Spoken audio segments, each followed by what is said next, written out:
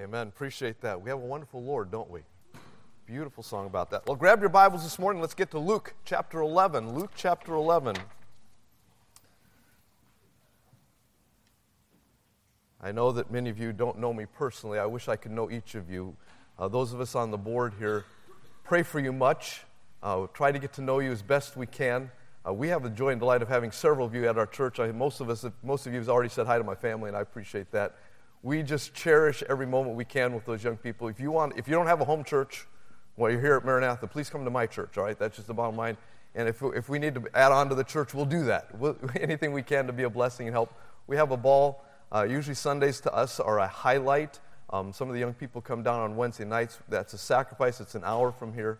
We just rejoice in that opportunity to minister alongside and grow in the Lord Jesus Christ together. That's just a real blessing. Yes, I'm not quite as old as Dr. Marriott. I do like to say I came to Maranatha in 1971 as a third grader. My father came as a married student, and what a joy and delight. It was life-changing for us. Dad and Mom had grown up in the Covenant Church. It was through Dad's business that God directed us to a place where there was just a godly, faithful businessman came alongside my father, discipled him. We became Baptists. I watched my mom and dad become Baptists. So it's cherished to my heart to have that faith and that doctrine in my life. Anyways, we come here. So yes, I knew Dr. Cedarholm. One of the greatest highlights of my life as a fun story was my mom and my younger sister were at a football game. This was back before this field was even built back here, all those kinds of things. And we were out at Washington Park in town, and it was a cold, cold day. So Mom kind of stretched the rules a little bit, and she had my sister in slacks back in those days, all right, and a coat, stocking cap. And Dr. Cedarholm came up and said, "Well, Mrs. Anderson, it's good to see your preacher boy here," talking about my sister. And Mom and Michelle just, they kind of held it together while he walked away, and then they were just busting up laughing. It was the story of our life that my sister's a preacher boy. Of course, Dr. Cedarholm, anyway, lots of precious memories from those days. College is a great time of your life. Obviously, I know that you've been told that often. Don't miss the opportunity. You're here to learn. And that education is critical for your walk with the Lord and critical for your living. So don't miss that. Yes, have a great time. And there's obviously things that are going to happen in your life at this point. And yes, you'll have friends. I would say that many of my friends I grew to know later. It was in seminary days that I still have connection with some of those folks. I traveled a lot from Maranatha, and so I still to this day have folks walk up to me, "Dave, how you doing?" "Fine. Who are you?" So it's just a part of life. But I do cherish those years, and the education was critical for my spiritual well-being and discipleship, and I'm grateful for that. All right, well, let's take the time this morning to dig into this passage. The disciples here in Luke chapter 11 ask, I think, a very significant question, and it comes from a heart, I believe, that is a heart full of desire to follow the Lord and to know Him and to understand how to live life with Him. So it says in verse 1, "It came to pass that as He was praying, as Christ was praying in a certain place, when He stopped, one of His disciples said unto Him, Lord, teach us to pray, as John also taught his disciples." There was something significant, it seemed, as they observed and watched Christ's prayer with His Father that said, I want that kind of relationship. And Jesus just seems to talk to the Father, and it's like everything seems to be right there. And we would like to be able to have that close relationship with Him too. It's a telling question. We would probably want to say, Lord, how do I get answers to my prayer? I think if we're honest, we go to the Lord in prayer, and we pray, and then I'm afraid too often as Christians we say, well, I'm too scared to say the reality that I don't get an answer.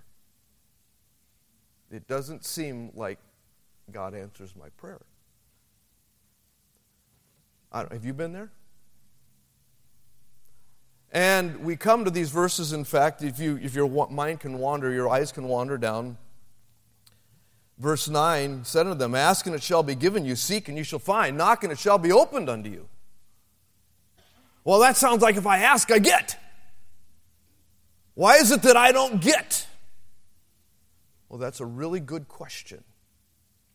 And I sense, because of Christ's teaching here, that's what the disciples are getting at all the way back up in verse 1.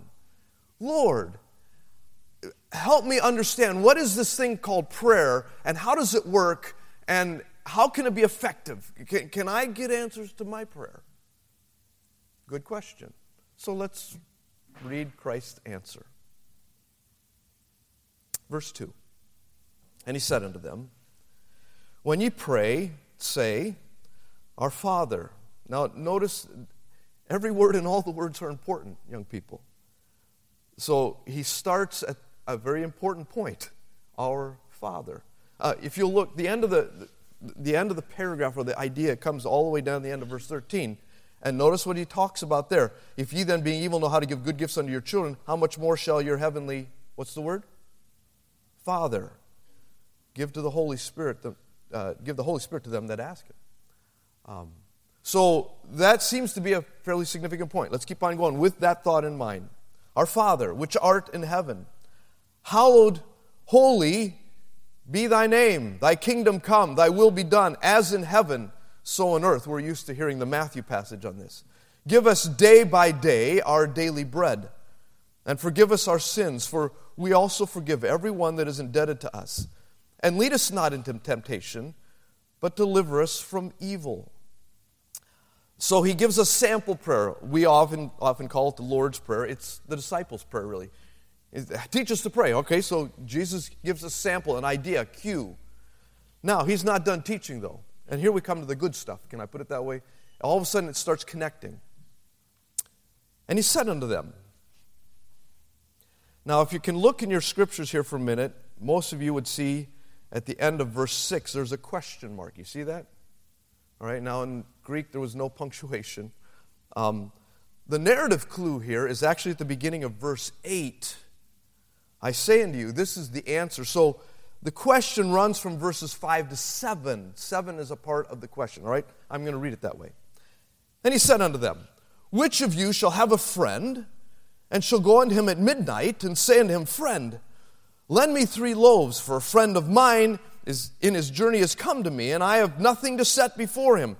And he from within shall answer and say, Trouble me not, the door is now shut, and my children are with me in bed, I cannot rise and give thee.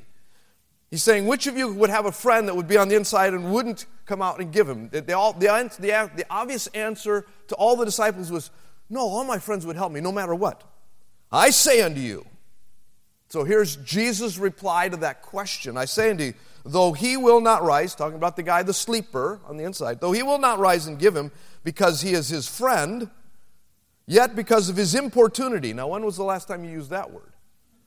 Okay, we'll get there. But that's really actually important. Yet because of his importunity, he will rise and give him as many as he needeth. Now, you say there's a lot of prepositions in there. He says, is this an English lesson? Hang on, all right? I want you to think with me through. This is really important. As you read Scripture, you'd better ask the questions, what is he saying? I want to understand. So we have all of these prepositions. He's. Who is he talking about? He's talking about the sleeper, the guy on the inside of the house. So I say unto you, though the sleeper will not rise and give now him, the man at the door, because the man at the door is the sleeper's friend, yet because of the sleeper's importunity, he, the sleeper, will rise and give him, the man at the door, as many as he needeth. Now, for all of our professors here today, all right, just for a moment, the structure that Jesus Christ uses in that verse is a unique organization of it. We call it a chiasm, all right? And that because phrase on the second phrase is giving us the clue. It's like, how do you know that it's the guy on the inside that's the one that's importune? Because the structure says so. It drives us right to that point. All of the structure says it's the sleeper he's talking about. You say, why is that significant? Hang on, I'll show you in just a minute. Let's keep reading, all right? Verse 9. So in light of the fact that there's this guy on the inside that will get up and give him food, I say unto you, ask and it shall be given you. Seek and you shall find. Knock and it shall be opened unto you. For everyone that asketh receiveth, and he that seeketh findeth, and to him that knocketh it shall be opened. If a son shall ask bread of any of you as a father, will he give him a stone? Or if he ask a fish, will he for a fish give him a serpent? Of course not. That's the obvious answer. Or, verse 12, or if he shall ask an egg, will he give him a scorpion? If ye, you people here, even he's talking about if you disciples, if ye being evil know how to give good gifts unto your children, how much more shall your heavenly Father give the Holy Spirit to them that ask him? How do I get answers to my prayer? What's the mysterious method to get God to do what I want him to do? Now you say, that's blasphemous, and it is. And yet that's the way we treat our prayers a lot of times. God is not a genie in a lamp that can be rubbed the right way and said, all right, poof, what do you want?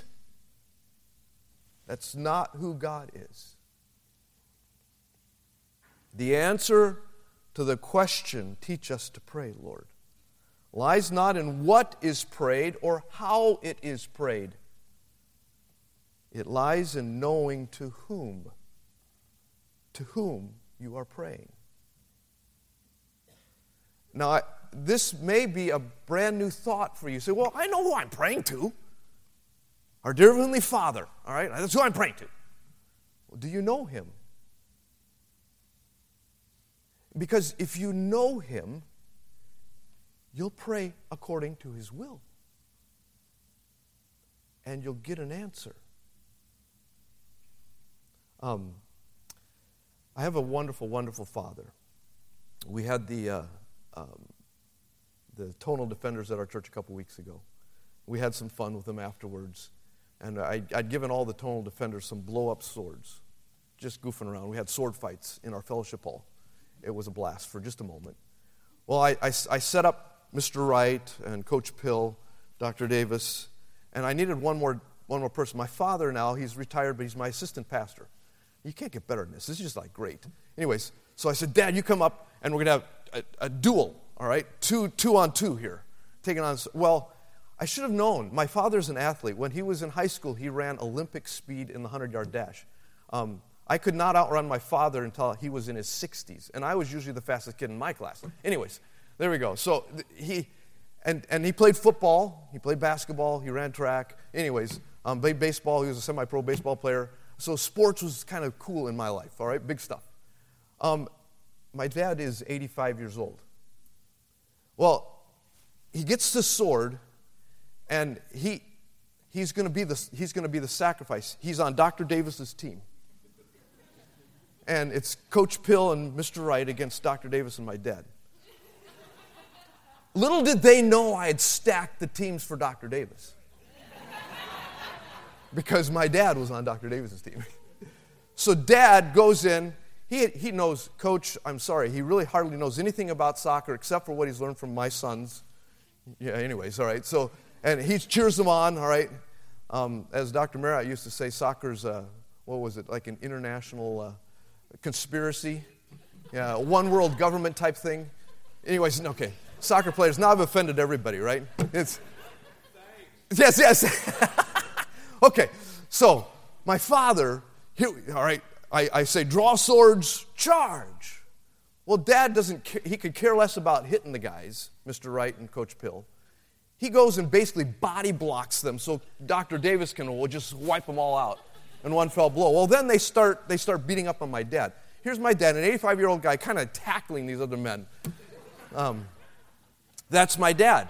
And it's like, he's my hero. I told my wife later, it's like, it's just flooded my mind with all my boyhood and teenage memories. It's like, I'm his son.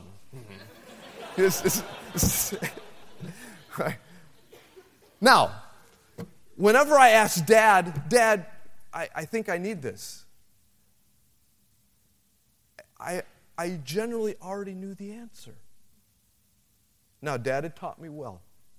There were things I knew there was no way to ask for. It was a desire but not necessary. So I didn't ask. I knew my Father's will. But Dad absolutely delighted to love on his son. I was his only son. It's a cherished position that I hold dear to this day. I have a wonderful relationship with my dad. And so I know what to ask, even to this day. Dad, what do you think? I can almost tell you I already know the answer. Because Dad's been a faithful, consistent, godly pastor, Christian for years. And as his son, as I've tried to learn and follow, pay attention to who he is, his walk with the Lord, I generally know the answer. But it's still a delight to ask. Now, we don't have time today. I'm a long-winded preacher. But let me just, if you're writing some things down, let me just give you some thoughts here. The disciples' prayer here, don't forget that you pray to your Holy Father. So, as I pray to my Holy Father, who's cherished, I make his name holy in my life. I should make him king of my heart. Thy kingdom come, thy will be done. I should acknowledge him as master. I should be content with his provisions, day by day, my daily bread. I should not neglect his mercies to me. I should cling to his spiritual power. Lead us not into temptation. Deliver us from the evil. What a great Father we have. Now, if you'll run with me then in your thoughts, because we need to get the idea right, because I want to park in the middle on the parable for a second. But you run to the end and we see not only this Holy Father, but we see a Father who is very, very generous. At the end, if a son asks bread of a father, will he give him a stone? Of course not. If you ask a fish, will he give him a serpent? No. Ask an egg, will he give him a scorpion? Of course not. If ye then, being evil, know how to give good gifts unto your children, how much more shall your heavenly Father give the Holy Spirit to them that ask him? God is a generous Father. Now, stop for a moment just so I want you to understand. Does that mean today I'm still supposed to be asking the Lord, give me the Holy Spirit? No. You are indwelt by the Spirit of God the moment you receive Christ as your Savior. You have the Spirit already, but stop and consider the disciples here. If any of them, and I suspect they did, they were the chosen. They wanted to follow the Lord. I realize we had a rebel in Judas. I understand, okay. But the rest of them wanted to follow the Lord. And they lived in the Old Testament dispensation yet, where the Holy Spirit came on men to empower them for a certain work. Could you imagine growing up, seeing maybe the prophet Jeremiah, maybe the prophet Isaiah, Ezekiel, you're over in Babylon with Ezekiel, and you see them declaring God's word, and you want to love and follow God, and they have something you don't have. They're empowered like you don't understand and know. That thought for the disciples is still like, oh, if I could have the Holy Spirit to do the work of God that he's called me to do, what a blessing. This is like the greatest thing in the disciples' mind that they could have in answer to prayer. Shall not the Father give you the Holy Spirit to them that ask? Our God is most generous.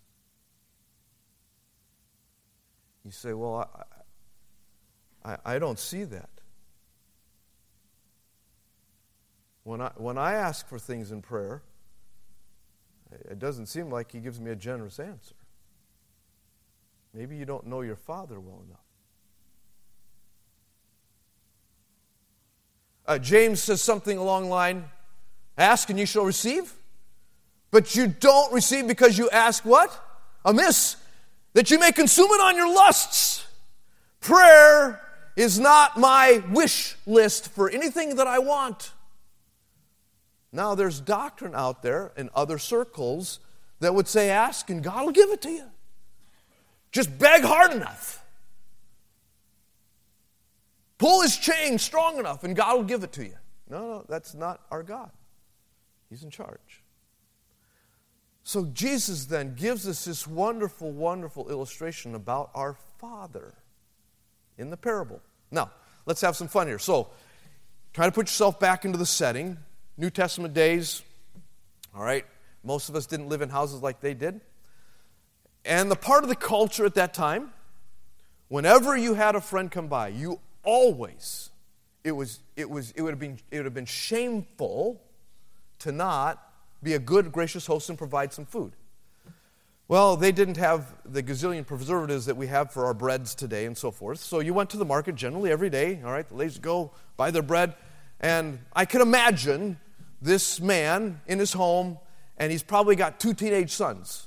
And they've got this hollow leg. And mom went and bought bread at the market that day and comes home, comes around to supper time,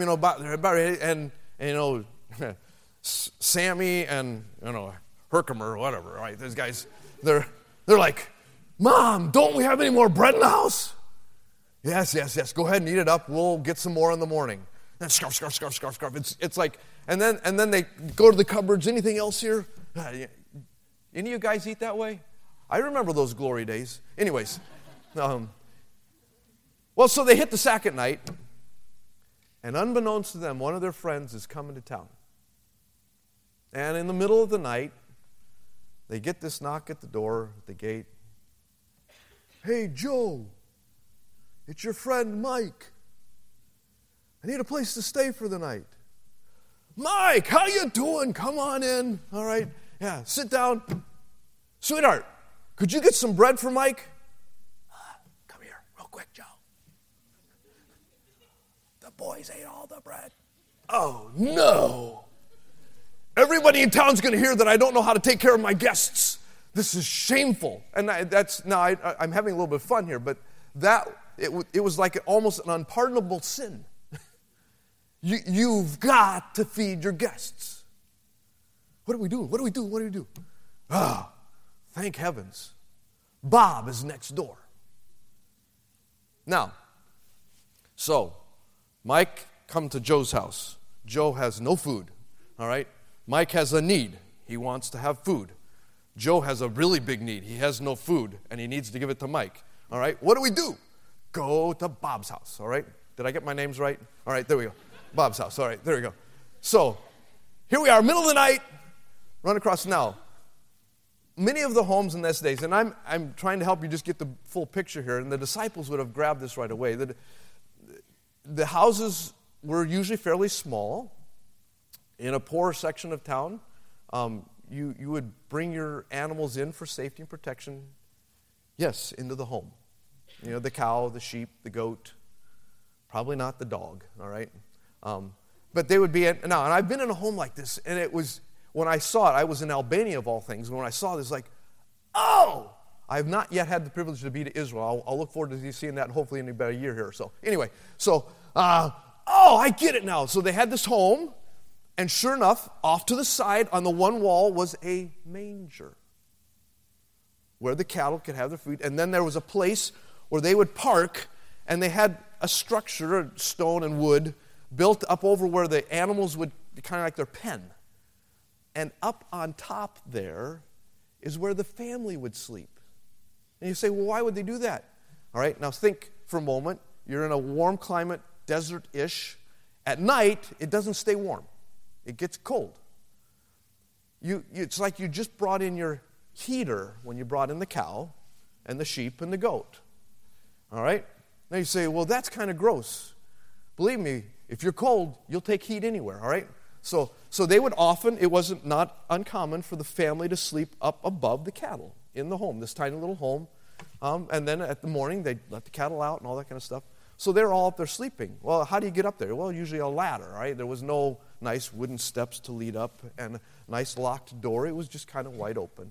And mom and dad and the 15 kids would all sleep up there. Now, so here's Bob. The cow's home, the sheep's home, the goat's home, the kids are with him in bed. Now, we could have a little bit extra fun and say, that night, Bob's wife said, you know what, I'm going to get up first in the morning to make some bread, so I'll sleep on the end. And Bob slept over on against the wall, all right? So it's him, 15 kids, mom, ladder, front door. Okay, you got the picture. Thank you. Okay, so middle of the night. Oh, by the way, did I tell you Bob's a really hard sleeper? Middle of the night. Yeah, let's see. All right, so we've got Mike coming to Joe's house. Joe now is running over to Bob. Bob! Bob! And he's knocking on the door. Bob! I need some bread. Well, of course. Who wakes up first? Well, the dear sweet wife, who always sleeps lightly because she's caring for all the children. Bob! What? Well, just as soon as Dad does, then the little baby. All right. And then, of course, Dad has got to go over all the kids. And invariably, when Dad sleeps on that end, he always steps on Sally. All right. There's a little bit of ruckus going on here. Now, when Bob wakes up and he hears Joe at the door, he's thinking, Joe, what are you doing in the middle of the night at my door? I'm way here over here. I'm under my comfortable blanket. I'm nice and warm. This is going to create a ruckus. It already has. I don't want to get out of bed.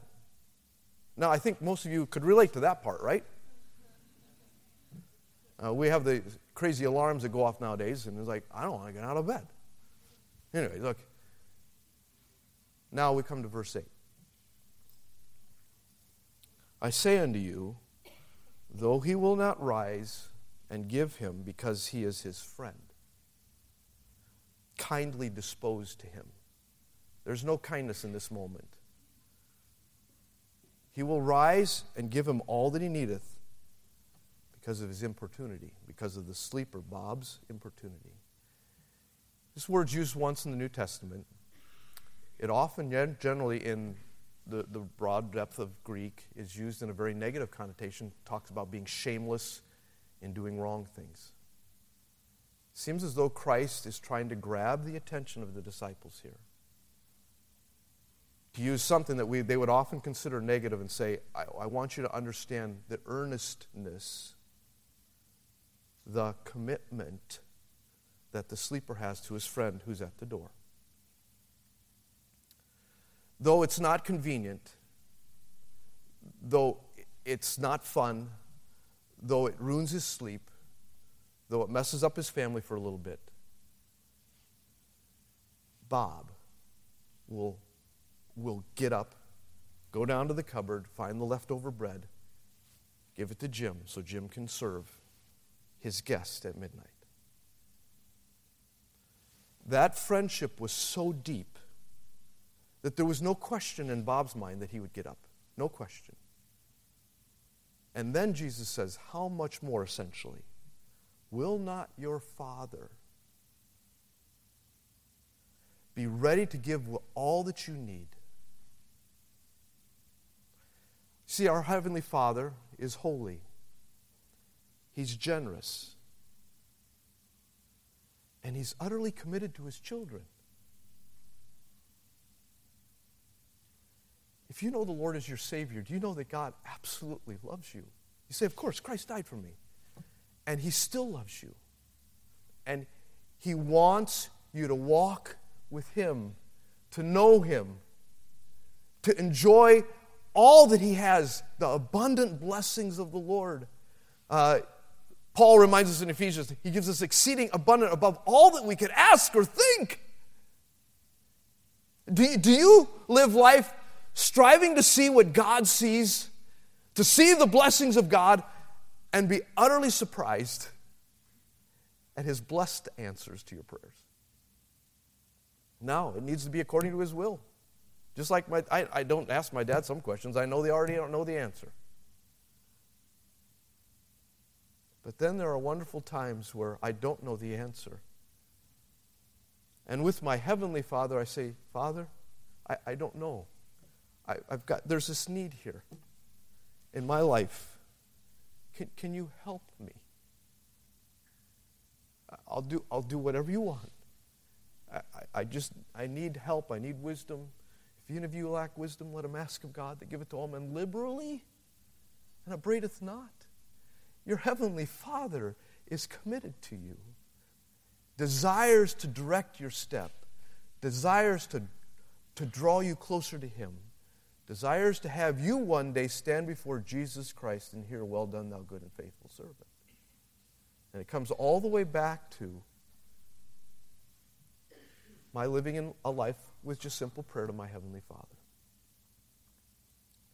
So when we come to verse 9, ask, and it shall be given you, this has nothing to do with us. Not in its first take. This is the heart of my Father. Son, ask. I'll be glad to give. Seek. I'll help you find. Knock. You don't have to pound down the door. Knock. I'll open it. What an amazing God we have. Now, do you pray that way? All of this combined says God wants to answer your prayers. Are you praying to a Heavenly Father that you know well enough that you'll know His will? And if you don't, you'll seek it. And then discover His generous answer. If He would, for those disciples, give the Holy Spirit. Believe me, the Father is absolutely committed to answering your prayer. I could go on, but I'm stopping. Let's do this. Let's stop. Maybe some of you have never prayed this way before. Never realized in your prayer that God is committed to you. He loves you as His child. We often take prayer as something that I want to get something for me. Can you turn that in your head around and say, Lord, I'll take whatever you give. I want your will to be done, but I know it's going to be good. It's going to be full of generosity. I'm going to give you 30 seconds. Talk to your Father right now. Let's pray.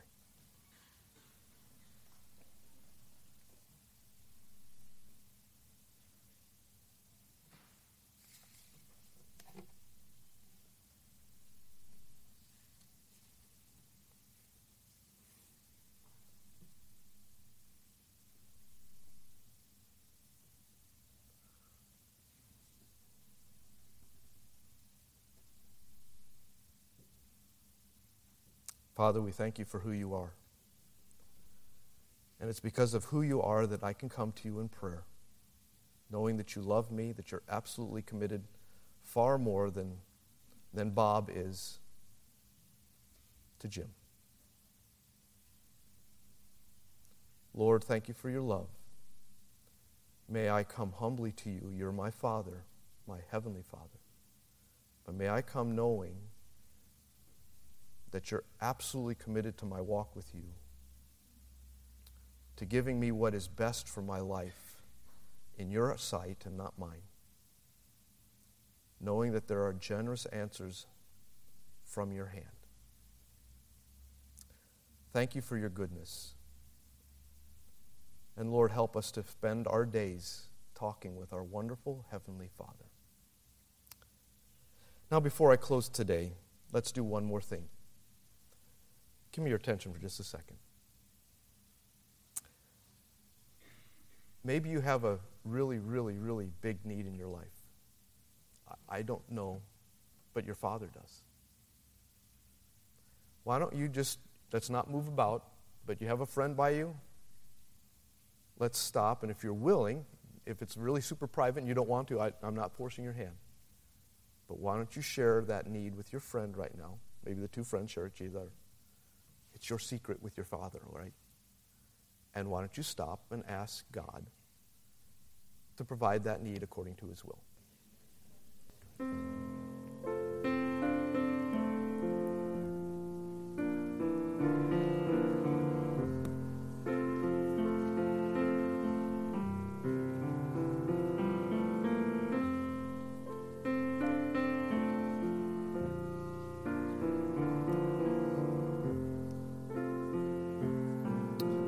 Father, we thank you for the joy and delight of knowing you, and we thank you for your friendship to us, a friendship that's beyond our understanding. Lord, help us to love you, help us to know your will, and may we share all of our needs and burdens with you. In your name we pray. Amen.